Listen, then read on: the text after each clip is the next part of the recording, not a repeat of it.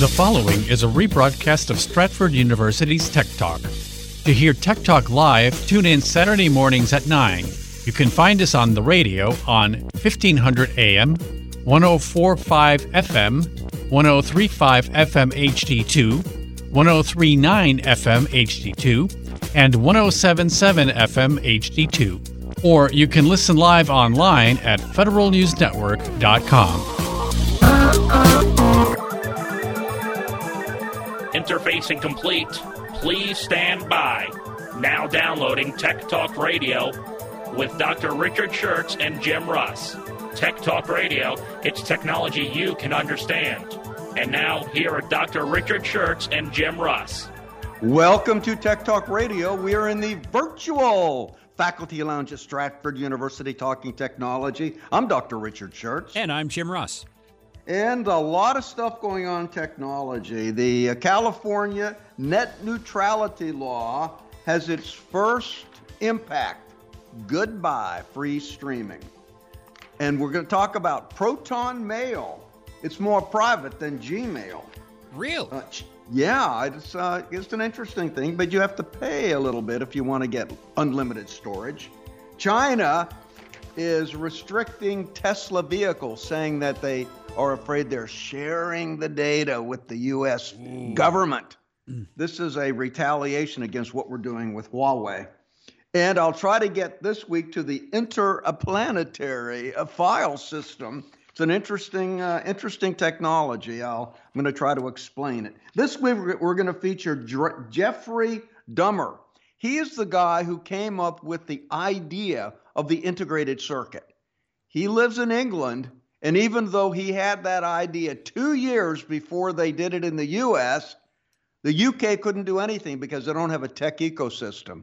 So I'll talk about what is a tech ecosystem and why we have it.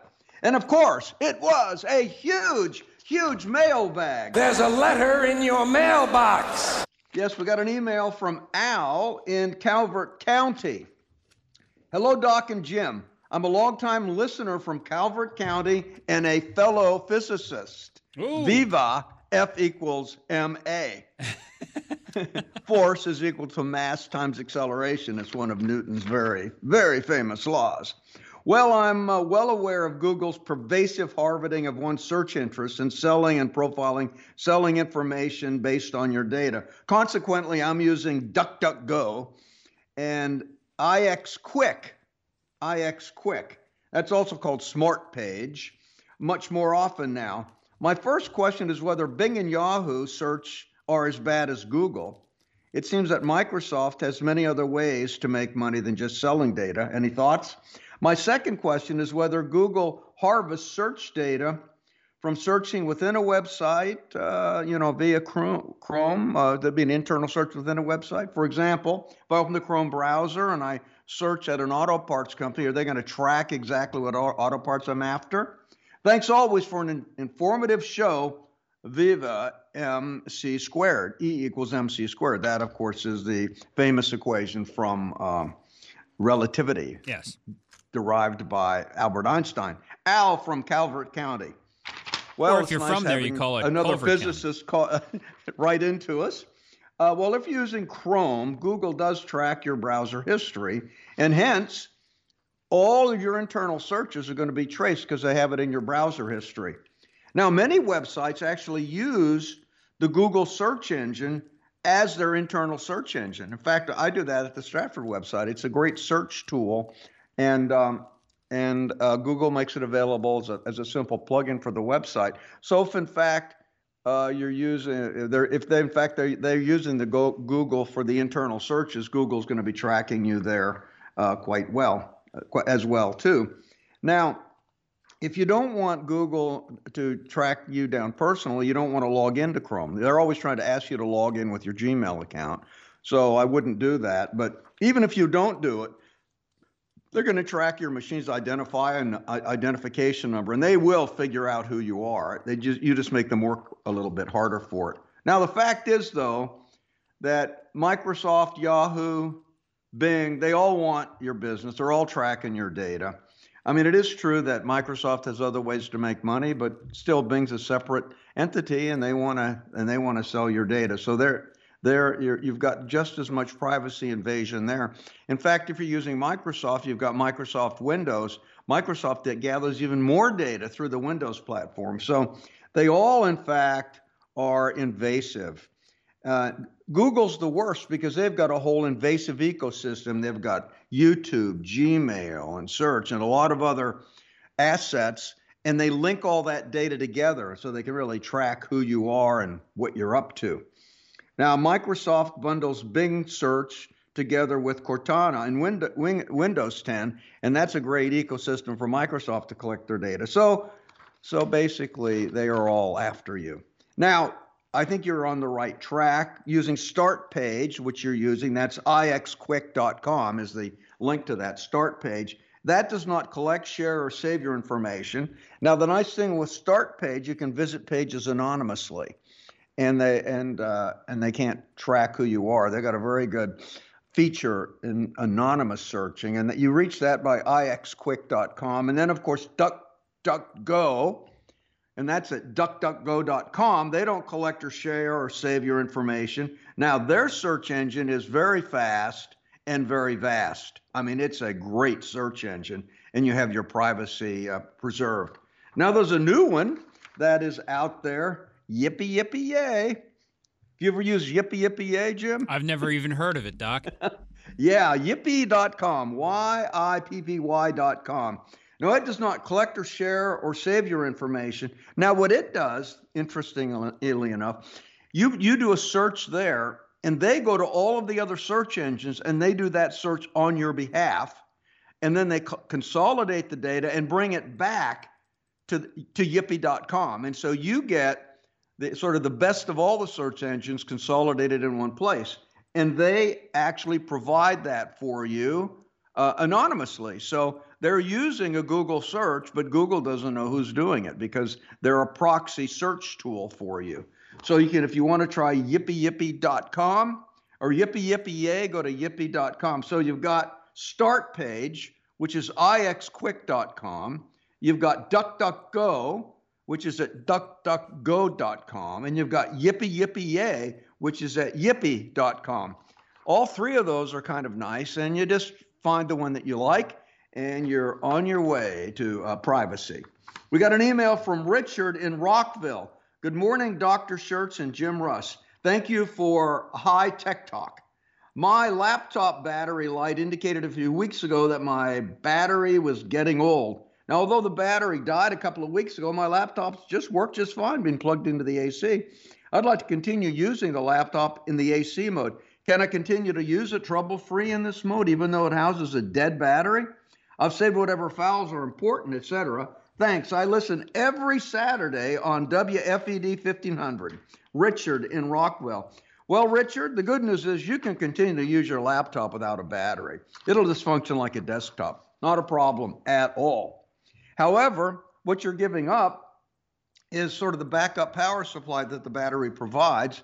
In the event you have a power outage, you'd never lose a file with the battery installed. And you also lose the convenience of being able to unplug your laptop and move to a different location or sit out on the deck and use it wherever you want.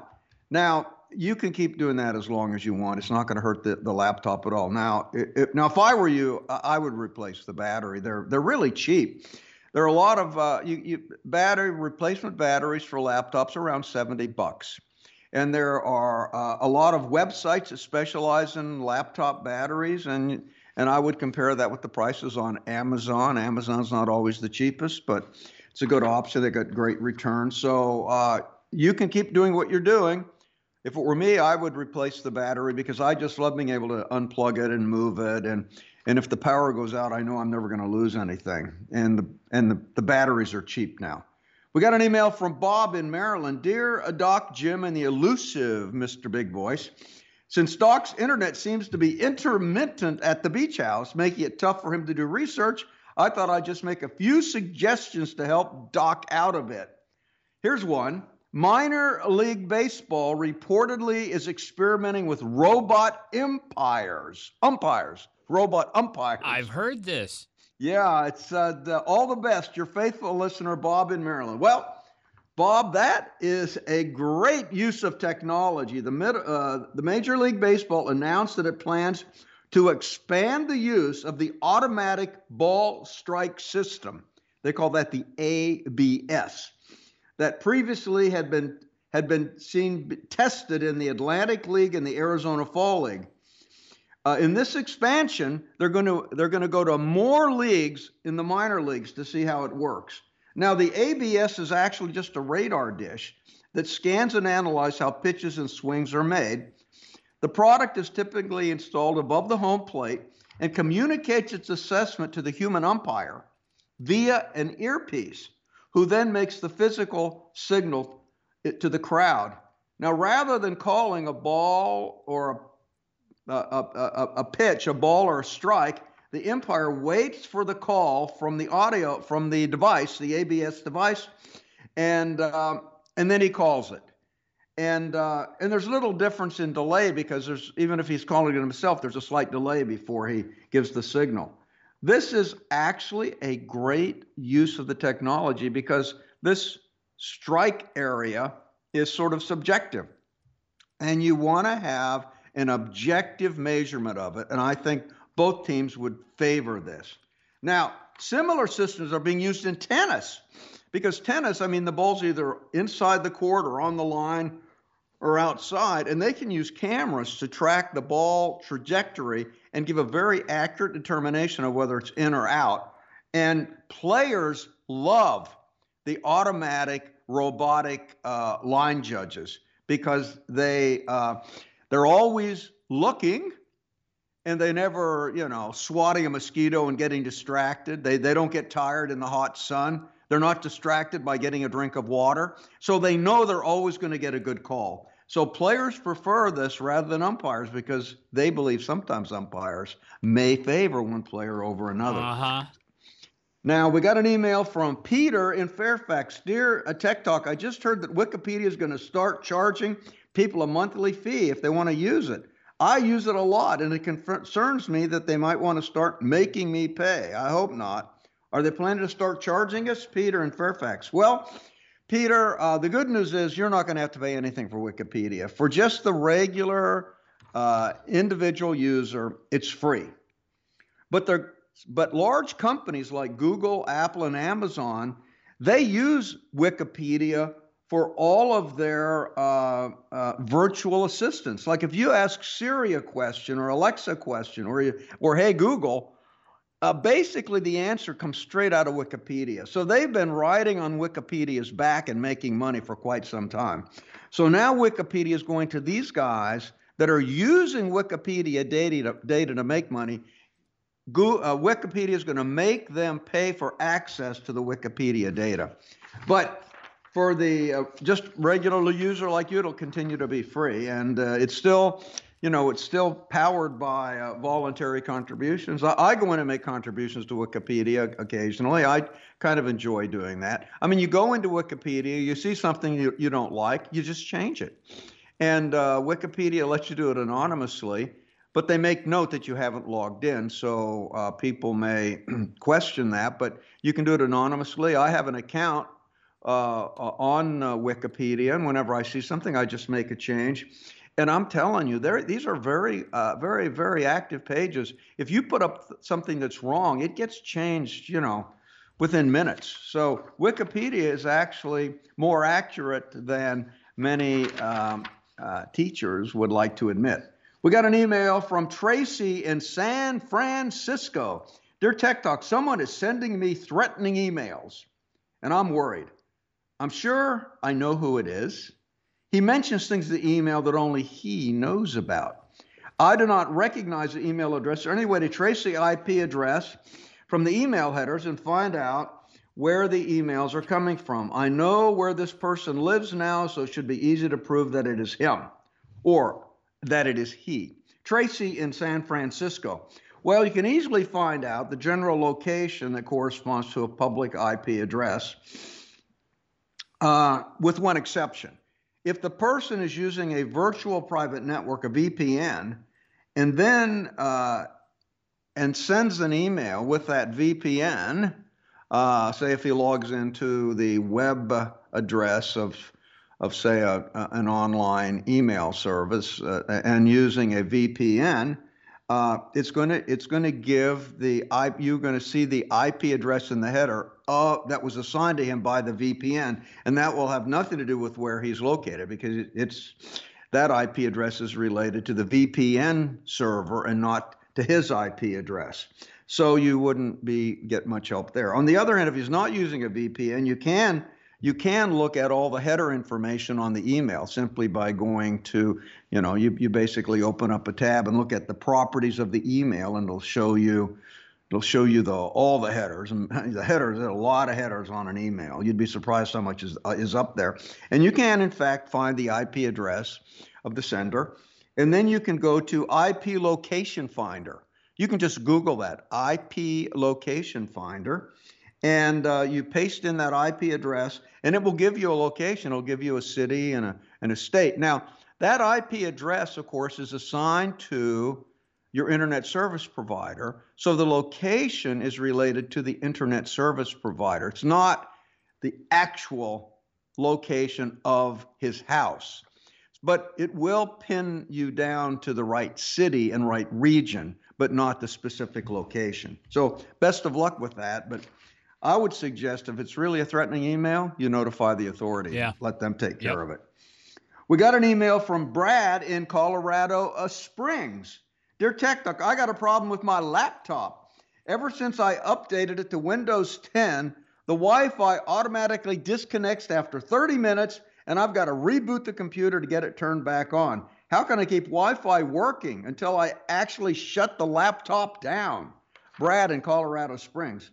Well, Brad, the computer is turning off Wi-Fi as part of a power saver mode. You can prevent your laptop from automatically disconnecting from your Wi-Fi network with a few simple adjustments to power management. You'll want to right-click on the network icon that's located in the notifications area in the bottom right of the screen. Then select Open Network and Internet Settings. Then click on Adapter. Then click on Change Adapter Options. Then you should see a list of network connections. Right-click on your wireless connection. Right-click on the wireless connection that you see in that list. Then click on Properties of that wireless connection. Then you want to click on the Configure button. Then you select the Power Management tab, and then uncheck the box that will allow the computer to turn this device off, and then click OK to save it.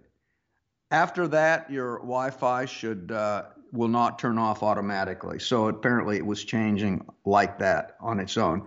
So you can find that. And if that was a little complicated, I'll be posting the script to the show on Monday. You can just go there and read the script, read the details right off the webpage at techtalk.stratford.edu. Listen, we love your emails. Email us at techtalk@stratford.edu, and we'll get to you as soon as we can. This is Tech Talk Radio, heard every Saturday at 9 a.m. on Federal News Network, 1500 a.m., 103.5 FM HD2, 103.9 FM HD2, southwest of D.C. on 107.7 FM HD2, and in Loudoun County on 104.5 FM. You can learn more about the programs at Stratford University and sign up to attend by going to stratford.edu. If it's technology, it's Tech Talk Radio. IT trends, software, the internet, and IT careers. More of Tech Talk Radio, presented by Stratford University, coming up in a moment.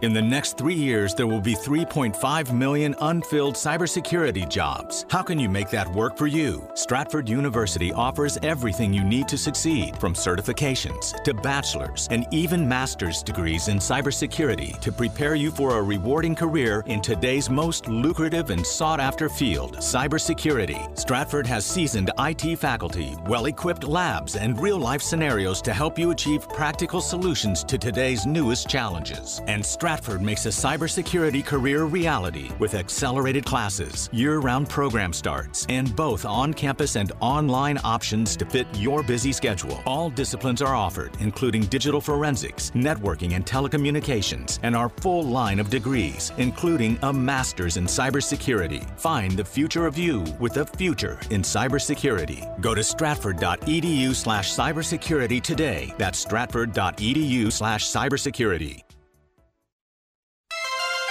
If it's technology, it's Tech Talk Radio. IT trends, software, the internet, and IT careers. Here's Dr. Richard Schertz of Stratford University with Tech Talk Radio.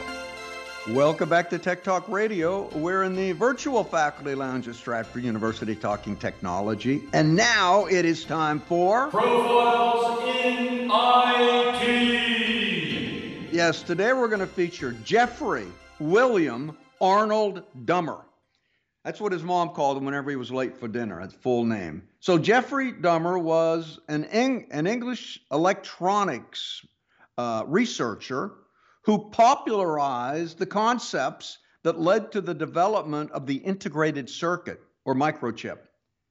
Jeffrey Dummer was born in Hull, Yorkshire, England, February 25th, 1909. He went to Sale High School, and then he went to the Manchester College of Technology to get a bachelor's degree. In 1931, he got his first job with the Mullard Radio Valve Company. Now, they had a problem. They would ship out, they call them radio valves. Those were out tubes. That's the old style of, tube radios. The tube radios, right. And so they were valves because they could regulate current through them, and so they called radio valves instead of radio tubes. And so they had a problem. They'd ship out these tubes and they might get damaged in shipment. And they were trying to look at the cause of failure of these tubes because they wanted to blame it on the shipping company. So that was his first job. He would look at all the tubes that were returned to assess the cause of the damage and the cause of the failure. Then he did that job for 4 years, and he had enough of that. And he moved to AC Cosser Limited, and he worked on cathode ray tubes. Those are, and circuits. So, cathode ray tubes, that's, that was actually a precursor of the old TV tube, really. Right. Those are all cathode ray tubes. And they would basically put an electron beam and they put it on a phosphorus film that was just on the inside of the front glass, and the phosphorus would kind of glow as the electron beam would hit it, and you get an image. Now, he was there for 3 years, and then he moved to Salford Electrical, where he worked in the high-frequency lab. So he was getting more and more technical, and he was working actually on timing circuits there. Then in 1939, he joined the Ministry of Defense as a technical officer, and he worked on time bases, where he was calculating time very accurately for the Telecommunications Research Establishment. Now, the reason they were interested in time bases and accurate measurement of time is this was just before World War II, and Britain was trying to develop radar, because they were afraid of the German bombers coming over and attacking London, and they wanted to detect them with radar. So they had a crash program then on the development of radar across the whole country.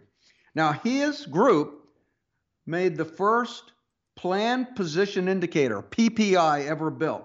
And you've seen this kind of radar displays where the antenna's in the middle and there's a sweeping line that goes around in a circle, and then you get various concentric circles there that correspond to hits that they pick up. And so they developed the first PPI display for radar systems, and they got a couple of patents for it.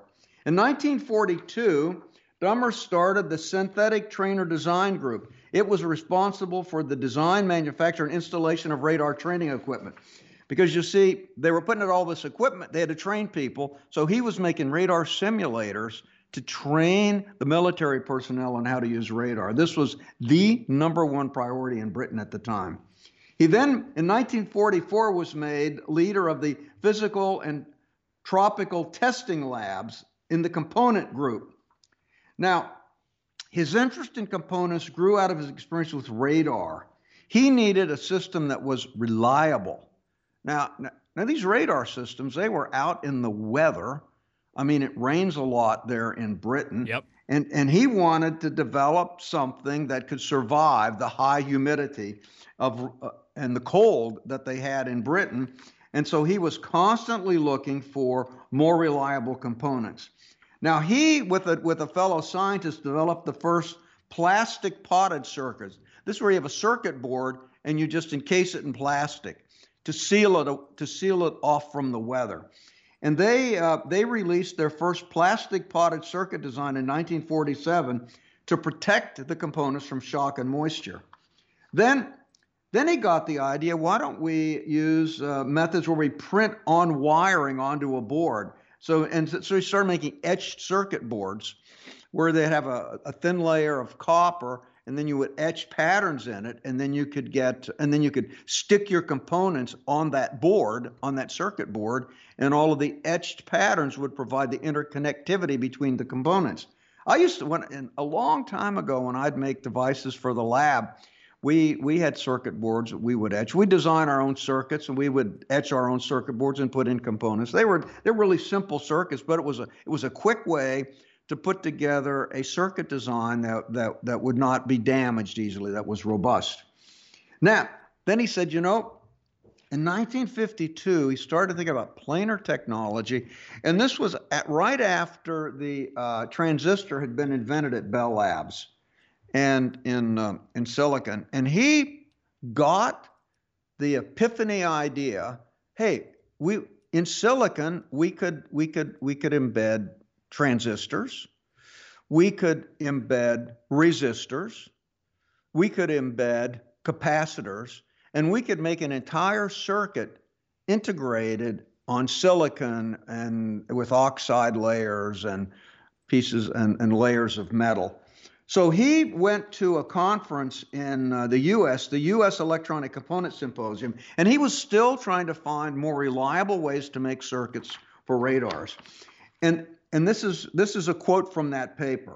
With the advent of the transistor and the work on semiconductors generally, it now seems, and I'm quoting, possible to envision electronic equipment in a solid block with no connecting wires. The block may consist of layers of insulating, conducting, rectifying, and amplifying materials. The electronic functions being connected directly by cutting out areas of various levels. This was the first public description of an integrated circuit. And that revolutionized all of electronics, really all of computing. Now, he went back to the lab. He didn't really own a lab to do this thing, and he had limited responsibility because he was they were very regimented there in their research there in Britain.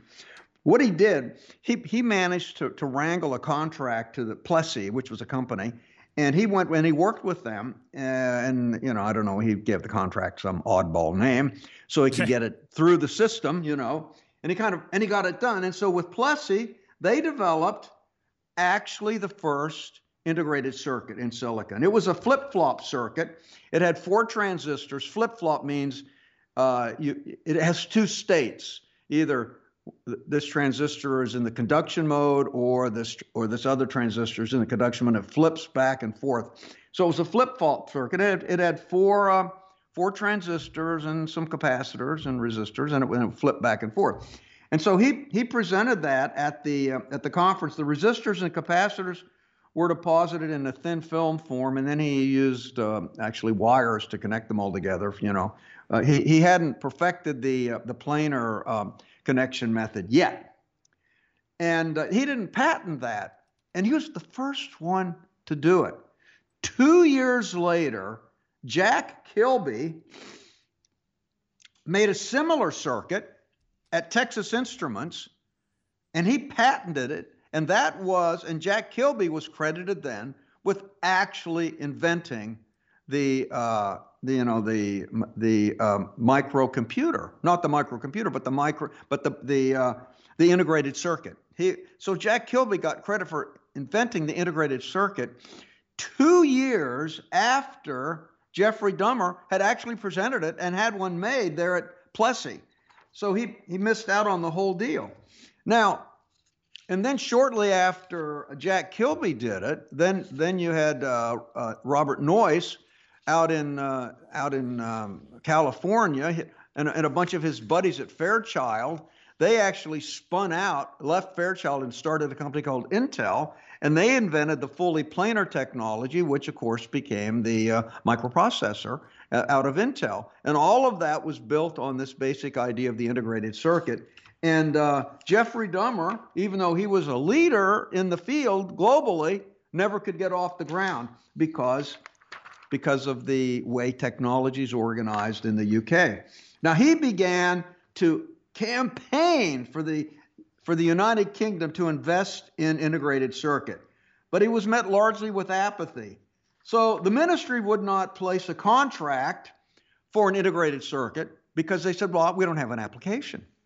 And the application people said they don't want it because they have no experience with it, and they don't want it to field a system that they don't understand how it's going to work or if it will work. They didn't want a pig in a poke. So the research people wouldn't do it with an application, and the application people wouldn't do it unless they knew that it would work. So it was the old chicken and the egg problem. As a result, nothing happened. Now, what did America do? America took financial gambles. Whereas they were very slow in the UK, America could jump right on it. America had a technology ecosystem that allowed us to capitalize on it. And our ecosystem in research was not controlled by the government. It was controlled by free enterprise. I'm going to talk about why what we have in America is so special. Now his knowledge and experience with the components and their design and construction made him a worldwide expert. Everybody knew that this guy was ahead of the power curve when it came to integrated circuits. He appeared on BBB television programs extolling the virtues of integrated circuits. In 1964, he sponsored a symposium on the electronic beam techniques for microelectronics fabrication. He did that at the Royal Radar Establishment, RRE. He wrote many books on electronic equipment, inventions and discoveries, components and reliability, with several publishing houses. He was well known in the field. He did everything except actually produce finished devices because they didn't have an ecosystem there in Britain. He retired as a superintendent of applied physics in 1966, and then he became a consultant to companies all over the world. He was editor-in-chief of the International Journal for Microelectronics and Reliability, a journal which he founded. So he had a very, very great life, but his one regret was that Britain could not be a leader in microelectronics. And you never hear people saying, yeah, they're going to be microelectronic chips manufactured in Britain. They're not. They're manufactured in the U.S. or Taiwan, but not in Britain. He died September 2002 and is buried at the Malvern Cemetery. So there you go. Everything you wanted to know about Jeffrey Dahmer. Hope you're paying attention because you're going to get your chance to display your smarts coming up when we play the pop quiz here on Tech Talk Radio. Heard every Saturday at 1500 AM, 103.5 FM HD2, 103.9 FM HD2, southwest of D.C. on 107.7 FM HD2, and in Loudoun County on 104.5 FM. Altogether, we are a Federal News Network. You can learn more about the programs at Stratford University by going to stratford.com. You can also sign up to attend at that website. We'll be back in just a minute. If it's technology, it's Tech Talk Radio. IT trends, software, the internet, and IT careers. More of Tech Talk Radio, presented by Stratford University, coming up in a moment.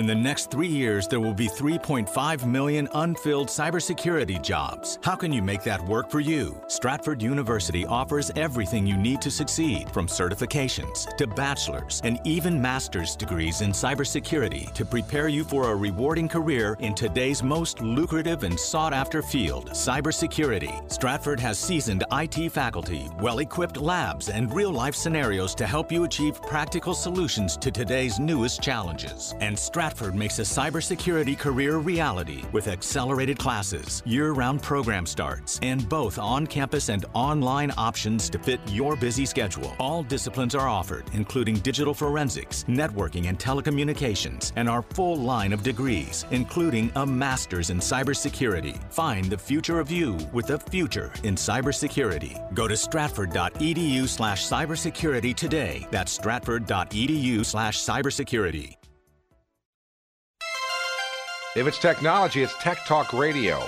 IT trends, software, the internet, and IT careers. Here's Dr. Richard Schertz of Stratford University with Tech Talk Radio.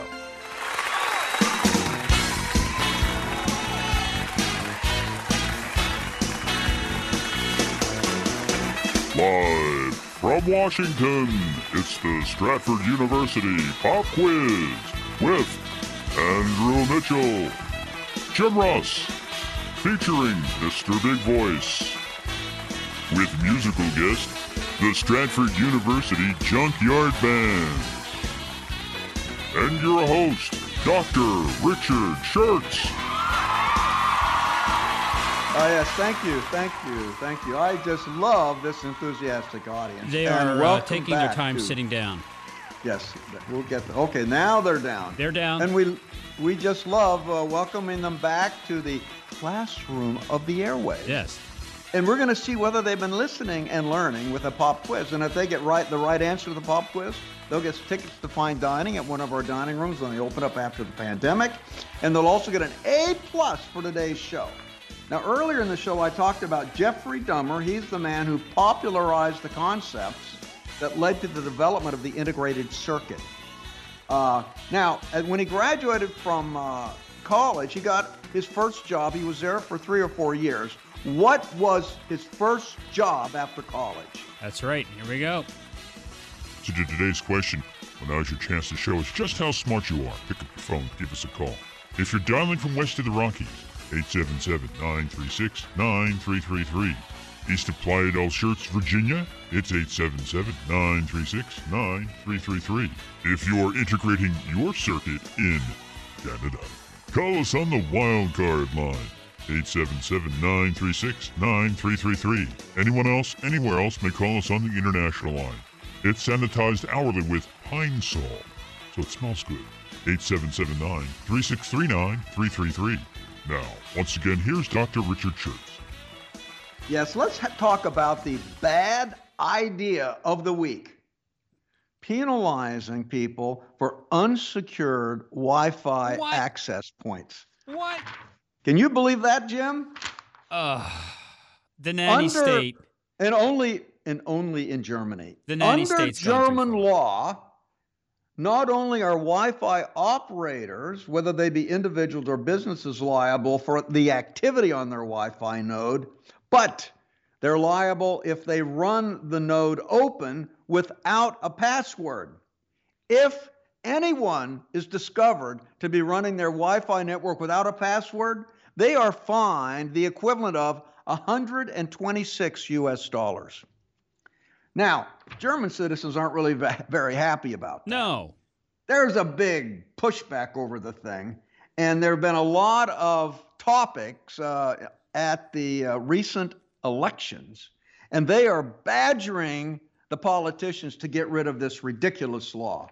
But it's still there, and it's still the bad idea of the week.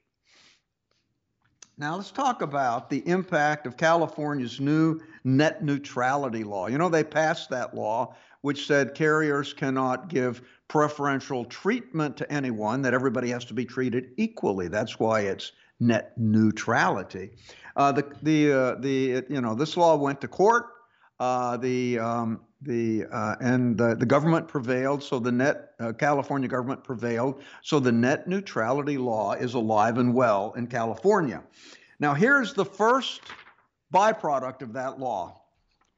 AT&T informed their nationwide cell phone customers that it was ending a program that allowed websites and services to buy their way around the AT&T data cap.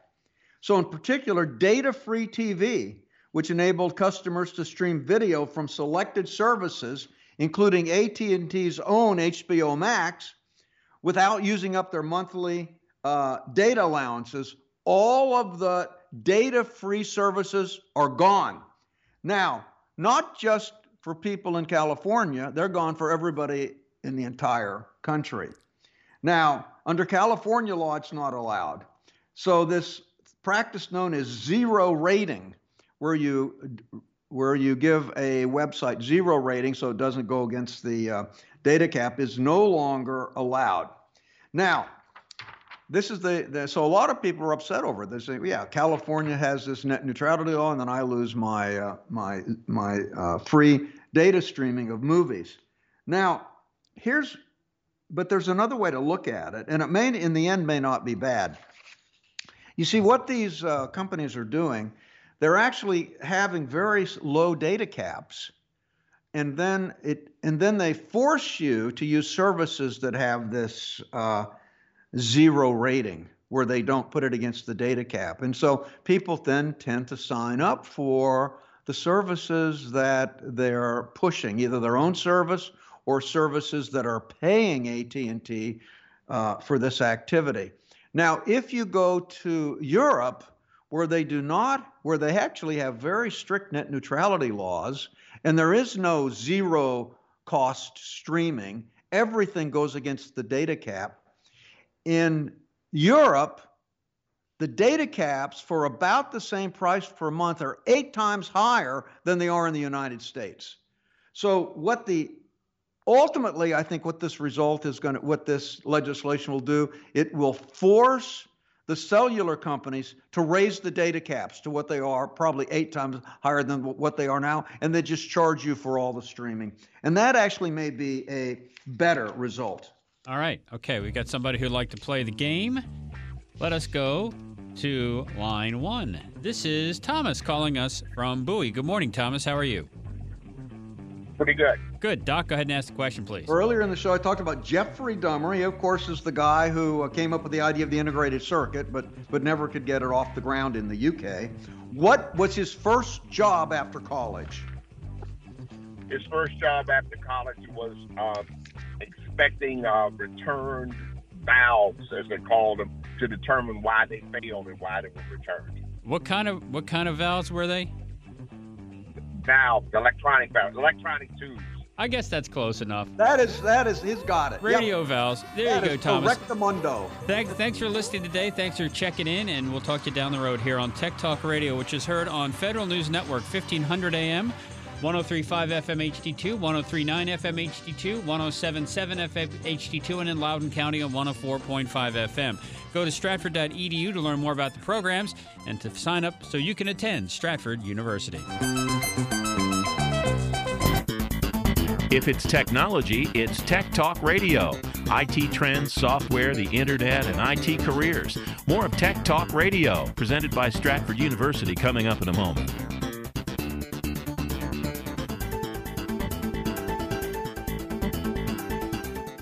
In the next 3 years, there will be 3.5 million unfilled cybersecurity jobs. How can you make that work for you? Stratford University offers everything you need to succeed, from certifications to bachelor's and even master's degrees in cybersecurity to prepare you for a rewarding career in today's most lucrative and sought-after field, cybersecurity. Stratford has seasoned IT faculty, well-equipped labs, and real-life scenarios to help you achieve practical solutions to today's newest challenges. And Stratford Stratford makes a cybersecurity career a reality with accelerated classes, year-round program starts, and both on-campus and online options to fit your busy schedule. All disciplines are offered, including digital forensics, networking, and telecommunications, and our full line of degrees, including a master's in cybersecurity. Find the future of you with the future in cybersecurity. Go to stratford.edu/cybersecurity today. That's stratford.edu/cybersecurity.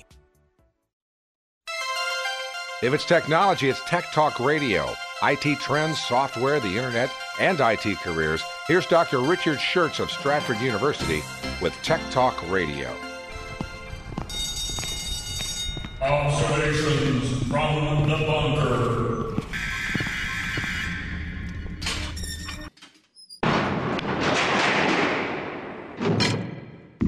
You think when it warmed up, the door would get a little less squeaky? Yeah, you'd think so. I'm hoping it is going to clean up a little bit once the weather gets really warm this summer. I started thinking about tech ecosystems because Britain just has trouble getting technology out of the lab and into production because they don't have a sophisticated tech ecosystem like we have in the U.S. So I just thought I would sort of opine on that. I've been thinking about it this week. Now, ecosystems of craftsmen date back to antiquity. For instance, in the last 500 years, there was an ecosystem for Venetian glass makers. You've heard of Murano glass. It's like a little place, you take a gondola out to Murano, and all these glass makers there was a glass making ecosystem out there. In Switzerland, they had the Swiss watchmaker ecosystem, where this was back in the 16th century. Even Britain had an ecosystem for making steam engines back in the 18th century. Back 500 years ago, in Western India had an ecosystem for making fabric, and they had weavers that would make these complicated patterns. And so there are ecosystems of craftsmen that date back. Now we're talking about, and then of course we have an ecosystem, a tech ecosystem in Silicon Valley that has been an engine which is just churning out company after company after company. So what does it take for an ecosystem to operate, and how does it really function? Well, you need a pool of talent first that extends beyond the entrepreneur. You need talent that knows about product design, marketing, sales, logistics, as well as the pool of entrepreneurs. You need education. You need universities that are going to produce people that are like thinking about new technologies, innovative technologies that are at cutting edge, and in the research department of those universities. Then you need locations and events, because ecosystems flourish when ideas are shared. It's like a collective effort where everybody's helping everyone else. Ideas are more readily shared in an ecosystem when startups and their staff are co-located. That's at Silicon Valley, at all the social events. Everybody is sharing all their ideas, and that's part of the strength of the Silicon Valley ecosystem. Then you need incubators and accelerators. Now, incubators and accelerators, they provide a centralized program that brings together talent in a single location, and then it provides the necessary education and mentorship for first-time entrepreneurs so they can accelerate their progress. And finally, you need local funding, where people get a great idea, but all new businesses start out at negative cash flow. So you need a source of local funds that are going to fund these new startups. And then if all that is in place, you get what they call the virtuous cycle, where new entrepreneurs find training, help, and funding required to get them started. And after they've made a boatload of money, they in turn help their peers with the next generation of entrepreneurs, and they fund them with the money that they made with their business, and the cycle continues. So we had a tech ecosystem in San Francisco. It started with Hewlett-Packard and Fairchild Electronics, and then when the integrated circuit came out, which uses silicon, some key players at Fairchild left Fairchild and they started Intel, and sort of the pool of technical talent at Fairchild and Hewlett-Packard fueled the initial development of Silicon Valley, which is based on the silicon microcircuit. That's why they call it Silicon Valley. And the universities there, of course, were an integral part of that innovation process. Stanford University and UC Berkeley. And they didn't have a similar ecosystem there in Britain because it was more controlled by the government. And there wasn't this entrepreneurial drive to really grow a business and make it go. So we are particularly lucky in the U.S.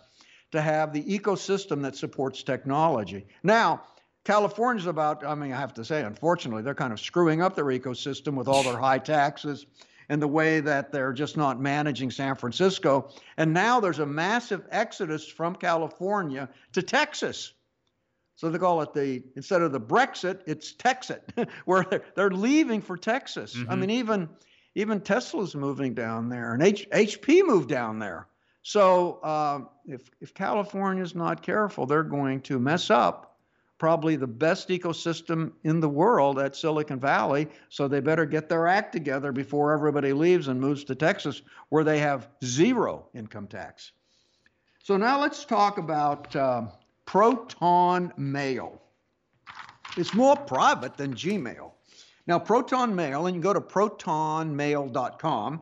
It's a secure email provider. Now, Google profits it gives you free Gmail, but then they scan all your emails to see what you're interested in, and they deliver up ads to you, and they make their money on ad delivery.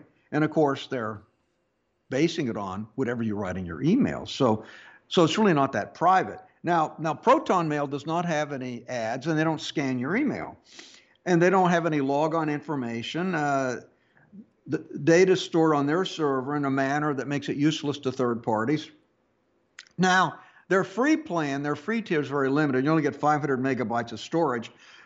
And if you want more storage, you have to pay for it, because that's how they don't make money by selling your data. They make money by selling their Gmail service. Now, many of the features that make Gmail easy to use are not possible on Proton Mail because of their focus on privacy and security. For example, a Proton Mail will not crawl your email and add events to your calendar automatically based on an email, because they don't even look at your email. Now, Proton Mail encrypts all the data on the servers, so they can't even read it. They cannot read any of your email. It's all encrypted. If there's a security breach, nobody can get anything unless they have your security key, because all the data is encrypted. Now, Proton Mail makes it easy to send an encrypted message to someone else. They use PGP, pretty good privacy, which is a great encryption technique, and it locks the email so that only the recipient can read it and nobody else can. And that you can even send password-protective self-discovering messages to any user on any web platform. And the final advantage of Proton Mail, it's in Switzerland. And Swiss are notoriously strict about privacy. In addition, Switzerland is not part of the Five Eyes intelligence sharing agreement that exists between U.S., Canada, Australia, United Kingdom, and New Zealand. So you don't have intelligence officers trying to get into that thing. So it's a very good option if you want secure email. So the question I have is, are you going to abandon Gmail for Proton Mail, Doc, or are you going to stay with Gmail? I'm going to stay with Gmail. Now, if I were doing some nuclear secret stuff, I probably would go to Proton Mail. But I just like the convenience of Gmail. Yeah, I'm with you. So I'm willing to trade convenience for privacy, actually. Yep. More or less. So now I think, let me look at the time here. Okay, we've got enough time. I'm going to talk about the interplanetary file system. Oh, boy. Okay. The interplanetary file system. Now, this is a protocol that was developed by it was a protocol started by Protocol Labs, as you might expect. And they started this in February of 2015, and they wanted to create a new way to serve up information on the web. Now, currently, if you post a document to the web, it has an IP address, and somebody wants to go to that document, they put in the IP address, and they'll go to that web page. And so everything is like location specific. And if you have something stored on a particular IP address and people don't like it, they can block that IP address. People can't get to the data. So what the interplanetary file system does, it distributes the data all over the web. It breaks it up and distributes it all over the place. And when you want to access data from the interplanetary file system, it has routing algorithms, and it reassembles all of your data from all of these various sources and sends it to you. And so, and when they store the information in this distributed storage network, they hash it. In other words, they encrypt it so people can't read it. And then when they bring it back together, they de-encrypt it so you can see the assembled document, but it's stored in a distributed storage network all around the world. And you save on bandwidth because you're collecting information from multiple nodes that may be closer to you rather than everything from one server. Now, you might ask, how do they get people to provide storage for the interplanetary file system?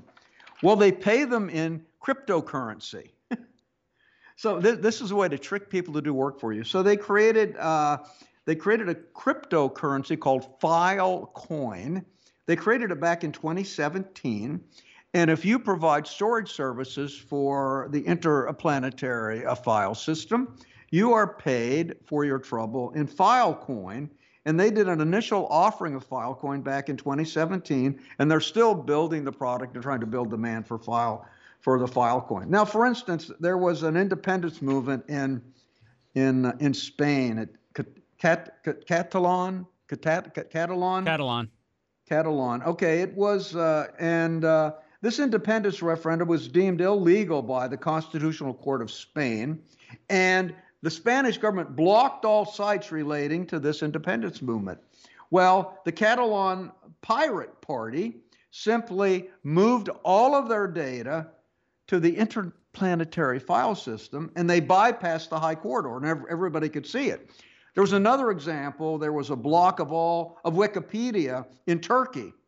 So they took a mirror image of Wikipedia, and they uploaded it to the interplanetary file system, and then people in Turkey could actually view Wikipedia without any problem.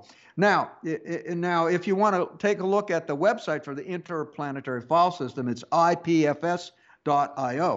And the thing is, the content for Wikipedia that they stored was fixed because they hashed it, and so it couldn't be changed. So they actually froze the Wikipedia on the day that they uploaded to the interplanetary file system, put it up there. So it's just a very good way to get, and so why people are interested in this is we want to have less dependence on these big tech companies. Remember when Parler was put out of business because Amazon Web Services kicked them off of their cloud? Yep.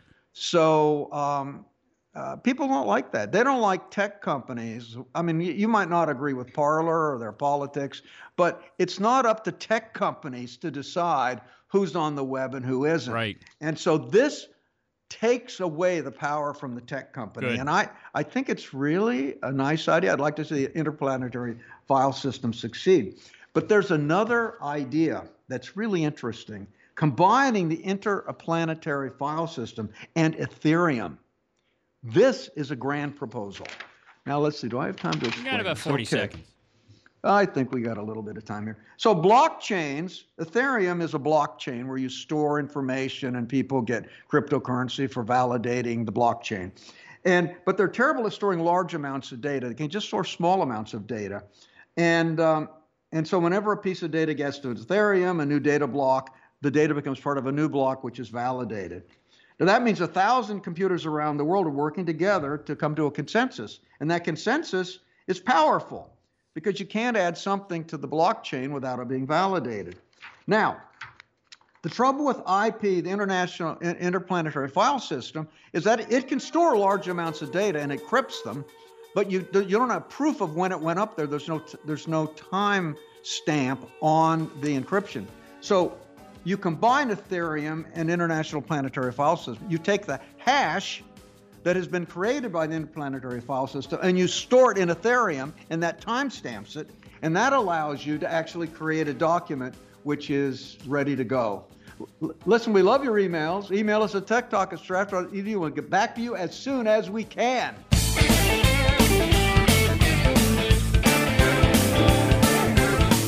Tech Talk Radio is sponsored by Stratford University. For more information on courses at Stratford University, call 1-800-444-0804. Thanks for listening to Tech Talk Radio Online.